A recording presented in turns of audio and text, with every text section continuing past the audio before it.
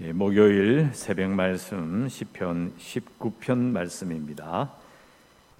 19편 처음부터 끝까지 제가 낭독해 드리겠습니다. 19편 1절에서 14절. 하나님이 하늘이 하나님의 영광을 선포하고 궁창이 그의 손으로 하신 일을 나타내는도다.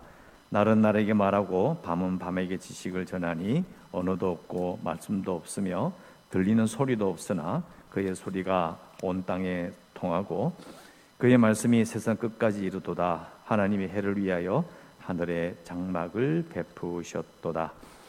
해는 그의 신방에서 나오는 신랑과 같고 그의 길을 달리기 기뻐하는 장사 같아서 하늘 이 끝에서 나와서 하늘 저 끝까지 운행하며 그의 열기에서 피할 자가 없도다. 여호와의 율법은 완전하여 영혼을 소성시키며 여호와의 증거는 확실하여 우두는 자를 지혜롭게 하며 여호와의 교훈은 정직하여 마음을 기쁘게 하고 여호와의 계명은 순결하여 눈을 밝게 하시도다. 여호와를 경외하는 도는 정결하여 영원까지 이르고 여호와의 법도 진실하여 다 의로우니 금 곧 많은 순금보다 더 사모할 것이며 꿀과 송이꿀보다 더 달도다. 또 주의 중에 이것으로 경고를 받고 이것을 지킴으로 상이 크니이다. 자기 허물을 능히 깨달을 자 누구리요? 나를 숨은 허물에서 벗어나게 하소서. 또 주의 종에게 고의로 죄를 짓지 말게 하사 그 죄가 나를 주장하지 못하게 하소서. 그리하면 내가 정직하여 큰 죄가에서 벗어나겠나이다. 나의 반석이시오 나의 구속자이신 여호와여, 내 입의 말과 마음의 묵상이 주님 앞에 연락되기를 원하나이다. 아멘. 오늘 읽으신 말씀 또 마찬가지로 다윗의 시라고 되어 있습니다. 이 시는 아주 유명한 시인데요. 이제 주제가 이 토라, 그러니까 하나님의 율법을 찬양하는 아주 유명한 시편입니다. 주제가 하나님의 말씀입니다. 그리고 말씀을 아는 자가 어떻게 해야 될 것인지를 말하고 있는 아주 참 좋은 시편이라고 볼 수 있습니다. 1절에 보시면 하늘이 나오고요, 궁창이 나옵니다. 그래서 1절부터 이 5절까지 나온 내용은 쉽게 말하면 우리가 알고 있는 그 일반 계시라고 하는 거 있죠. 자연 계시. 그러니까 우리가 지금 우리 눈으로 귀로 듣고 있는 이 인간의 언어로 된 하나님의 뜻 말고 이 세상의 자연을 바라보면서 하나님을 깨닫게 되는 부분을 말하고 있는 겁니다. 그래서 1절에 나오는 것처럼 하늘이 하나님의 영광을 선포한다. 궁창이 그의 손으로 하신 일을 나타낸다. 2절에 날은 날에게 말하고 밤은 밤에게 지식을 전한다. 그런데 3절에 보시면 언어도 없고 말씀도 없으며 들리는 소리도 없으나, 이게 이제 우리가 알고 있는 특별 계시는 어떻게 돼요? 우리 귀에 들리잖아요. 눈으로 볼 수 있어요. 무슨 뜻인지 우리는 금방 선명하게 볼 수 있습니다. 그러나 일반 계시, 자연 계시는 그렇지 않다. 하지만 4절에 그의 소리가 온 땅에 통하고 이 그의 소리는 하나님의 소리가 아니고요, 그들의 소리입니다. 하늘의 소리, 궁창의 소리, 날의 소리, 밤의 소리가 하나님에 대해서 전하고 있다는 거예요. 들리지는 않지만은 그러나 온 땅에 통한다. 또 그들의 말이 세상 끝까지 이르고 또 하나님께서 이 해를 위하여 하늘에 장막을 베푸셨다. 5절 해는 그의 신방에서 나오는 신랑과 같고 그의 길을 달리기 기뻐하는 장사 같아서 하늘 이 끝에서 나와서 하늘 저 끝까지 운행하며 그의 열기에서 피할 자가 없다. 해를 이제 이렇게 예로 들어서 그 열기에서 피할 자가 없다. 온 세상에서 해가 다 보인다. 이렇게 묘사하는 이유는 자연 계시 앞에서 나는 자연 계시를 들어본 적이 없다. 나는 한 번도 생각해 본 적이 없다. 이렇게 말할 사람은 없다라는 거예요. 자연 계시 앞에 일반적인 이 세상을 바라보면서 하나님의 존재를 느끼는 것에 있어서 나는 전혀 깨닫지 못했다, 생각해 본 적도 없다라고 핑계 드릴 수 없음을 분명히 말하고 있습니다. 그리고 7절에 여호와의 율법은 완전하여 영혼을 소성시키며 라고 시작을 하는데요, 사실 이게 3절에 나오는 언어도 없고 말씀도 없으며 들리는 소리도 없다라는 말과 비교해보면 이해가 가능합니다. 자연계시, 일반계시는 말로 된 게 아니거든요. 그러니까 어떤 면에서는 또 못 들었다, 깨닫지 못했다 핑계 댈 수 있지만은 그러나 특별계시는 안 그래요. 선명하게 보일 수밖에 없습니다. 그래서 완전한 것입니다. 비교하면 완전한 것이죠. 자연계시는 부족한 부분이 있어요. 왜냐하면 글로 된 게 아니고 말로 된 게 아니기 때문에, 또 귀로 들을 수 있는 게 아니기 때문에 핑계대도 할 수 있는 그런 부족한 부분이 있어요. 하지만 여호와 율법은 그렇지 않아 완전하다, 더 탁월하다는 걸 말하는 거고요. 그리고 영혼을 소성시킨다는 부분도 마찬가지입니다. 자연계시는 잘 생각해 보면 전부 다 우리의 눈으로 보이는 우리의 육신과 관련이 있어요. 먹는 것, 눈으로 보는 것, 만져지는 것이죠. 육체를 사실 소성케 하잖아요. 해가 없으면 우리는 죽습니다. 하늘이 없으면 우리는 죽습니다. 우리 육신과 관련된 부분이 많아요. 그러나 특별계시는 영혼을 소성시키는 거죠. 그래서 자연계시와 특별계시가 사실은 이게 하나가 되어야 된다는 것을 우리가 이해할 수 있습니다. 그러면서 여호와의 증거는 확실하여, 앞에 자연계시와 대비가 되죠. 확실해서 우둔한 자를 지혜롭게 한다. 당연히 지혜롭게 하죠. 못 알아들었다, 들어본 적이 없다, 생각해 본 적이 없다고 핑계대든 자연계시를 떠나서 하나님의 뜻을 분명하게 알게 하기 때문에 지혜로운 자를, 우둔한 자를 지혜롭게 만들고, 여호와의 교훈은 정직하여 마음을 기쁘게 하고 여호와의 계명은 순결하여 눈을 밝게 하신다. 그래서 자연계시와 특별계시가 함께 필요함을 분명히 말하고 있고, 이 말은 다시 말하면 이렇습니다. 자연계시 앞에서도 내가 몰랐다 라고 핑계댈 수 없는 것처럼, 그러면 특별계시, 하나님께서 말씀으로 분명하게 이해될 수 있는 정확한 하나님의 뜻을 말하면 그럼 어떻게 할 거냐는 거예요. 특별계시 앞에서도 사람은 더욱더 핑계댈 수 없는 것을, 도망칠 수 없음을 분명히 말하고 있습니다. 그래서 이 내용이 상당히 절묘한 부분이 있어요. 왜냐하면 해도 그 열기를 온 세상에 뿌리기 때문에 그 해가 뜰 때 이렇게 햇빛이 쫙 비치는 것을 이 세상 만물이 피할 수가 없잖아요. 마찬가지로 해보다 더 탁월한 하나님의 율법이 이게 알려졌을 때 이 율법을 피할 사람은 아무도 없다라는 거예요. 그래서 하나님께서 이 세상을 심판하신다라고 할 때 그 의미가 또 이해가 되는 거죠. 자연계시를 충분히 알리시고 또 특별계시로도 또 더 분명하게 알리시는 하나님, 하나님의 뜻을 생각해 보면 하나님께서 이 세상을 심판하신다는 그 의미를 이제 이해하게 돼요. 하나님을 충분히 알리신 거죠. 이 세상을 창조하신 그분이 그분의 뜻을 충분히 알리셨기 때문에 세상은 결국 끝에 가면 심판받게 된다라는 것을 이제 이해할 수 있습니다. 9절에 가면 여호와를 경외한 도는 정결하여 영원까지 이른다. 이 9절에 경외하는 도란 말이 길도자잖아요. 경외하는 법, 그러니까 경외하게 되는 것, 경외하게 되는 그쪽으로 가는 것, 이런 뜻이에요. 근데 왜 이런 말을 할까요? 이유는 자연계시도 알게 되고 특별계시도 알게 되니까 당연히 하나님을 경외하는 쪽으로 간다라는 그런 의미입니다. 하나님을 경외하는 것, 하나님을 알면 알수록 자연계시도 하나님을 아는 것이고 특별계시도 하나님을 아는 거예요. 그러니까 하나님이 어떤 분이신지 알게 되고 하나님을 경외하게 되는 겁니다. 이게 너무나 쉬운 길 아닙니까? 쉽다는 거예요. 자연계시 알려주시는 거니까. 글로 된 건 아니지만은 자연을 보면서 하나님을 생각하면 되는 거고, 특별계시를 통해서 하나님의 뜻을 깨우치면 하나님의 이걸 원하시는구나, 이걸 이해하다 보면 자연스럽게 하나님을 경외하는 거예요. 그 길로 가야 돼요. 근데 사람들이 안 가.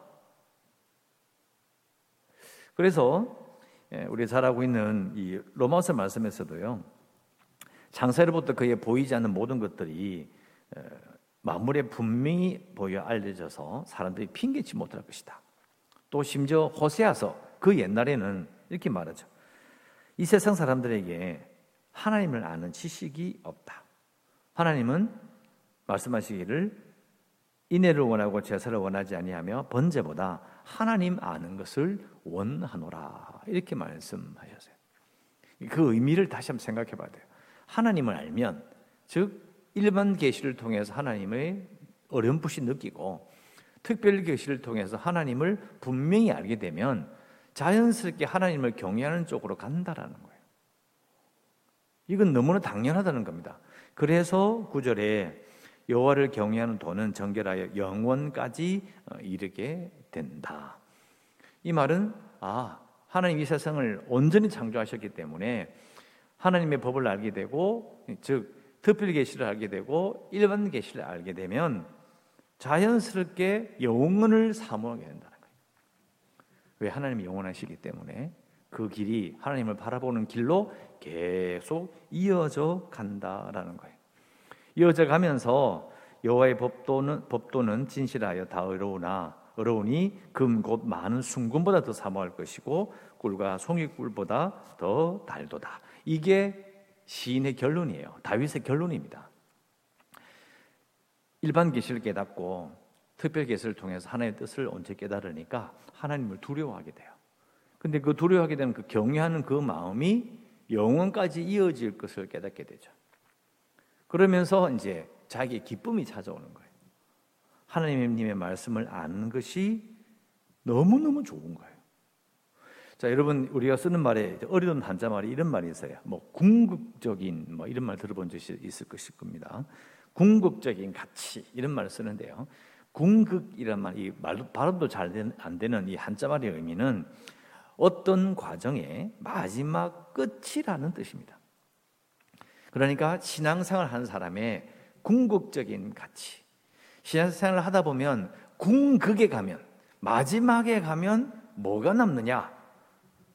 복 받는다, 상 받는다, 물론 있죠.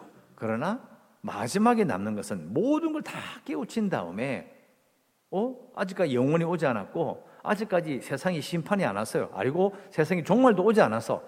그러니까 지금 마지막에 신작이 남는 건 뭐냐? 하나님의 말씀을 깨우친 기쁨이라는 거예요. 하나님을 더 알아가는 기쁨 외에는 사실은 남는 게 없다라는 것을 지금 다윗은 말하고 있는 겁니다. 그래서 1절부터 쭉 이야기해놓고 10절이 마지막 결론이 1차 결론인 거예요. 이런 걸 다 생각해 보니까 하나님께서 하신 말씀이 이런 뜻이고 하나님의 뜻이 이거구나를 아는 것이 자기에게 너무 큰 기쁨이다 라고 다윗은 하나님께 기도하고 하나님께 영광을 돌리고 있습니다. 그리고 이제 11절을 보시면 또 주의 종이 이것으로 경고를 받고 이것을 지킴으로 상이 큽니다. 개인적으로 읽으시면 좀 갑자기 왜 경고를 이야기할까? 왜 갑자기 상을 이야기할까? 그리고 12절에 가면 허물을 능히 깨달을 자, 또 13절에 죄를 짓지 말게 하사. 이게 사실 이게 그냥 읽으면 지나갈 내용이지만 잘 생각해 보면 이 내용이 왜 갖다 붙는지를 금방 이해하지 못할 수 있어요. 왜요? 그냥 원래 그냥 죄 용서 받는 거니까 그냥 이렇게 하는 건가? 이렇게 생각할 수도 있거든요. 근데 이게 이런 의미를 가지고 있어요. 일반 계시와 특별 계시를 이해하고 이게 일반 계시와 특별 계시를 모른다 하고 피할 수 없어요. 하나님에 대해서 알게 되어 보니까 이게 엄청난 하나님을 알게 되는 거죠. 물론 말씀 때문에 기쁨이 있긴 하지만 그러나 하나님을 알아가면 알아갈수록 뭘 깨우치느냐? 이게 하나님의 보호와 용서가 없으면 안 되겠다라는 걸 알게 되는 거예요. 그래서 우리가 다시 레위기로 돌아가는 거죠. 왜 하나님이 이스라엘 백성들에게 처음으로 예배법을 가르칠 때 왜 속죄를 가르쳤는지를 알게 되는 거예요. 하나님의 보호하심, 하나님께서 용서해 주셔서 함께 하시고 보호해 주시지 않으면 안 된다라는 걸 알게 되는 거예요. 그래서 그 또 주의 종이 이것이 뭐냐? 1절부터 10절까지 내용 전체예요. 그것 때문에 내가 경고를 받은 거예요. 이게 내가 이러면 안 되겠구나. 정신 바짝 차려야 되겠구나.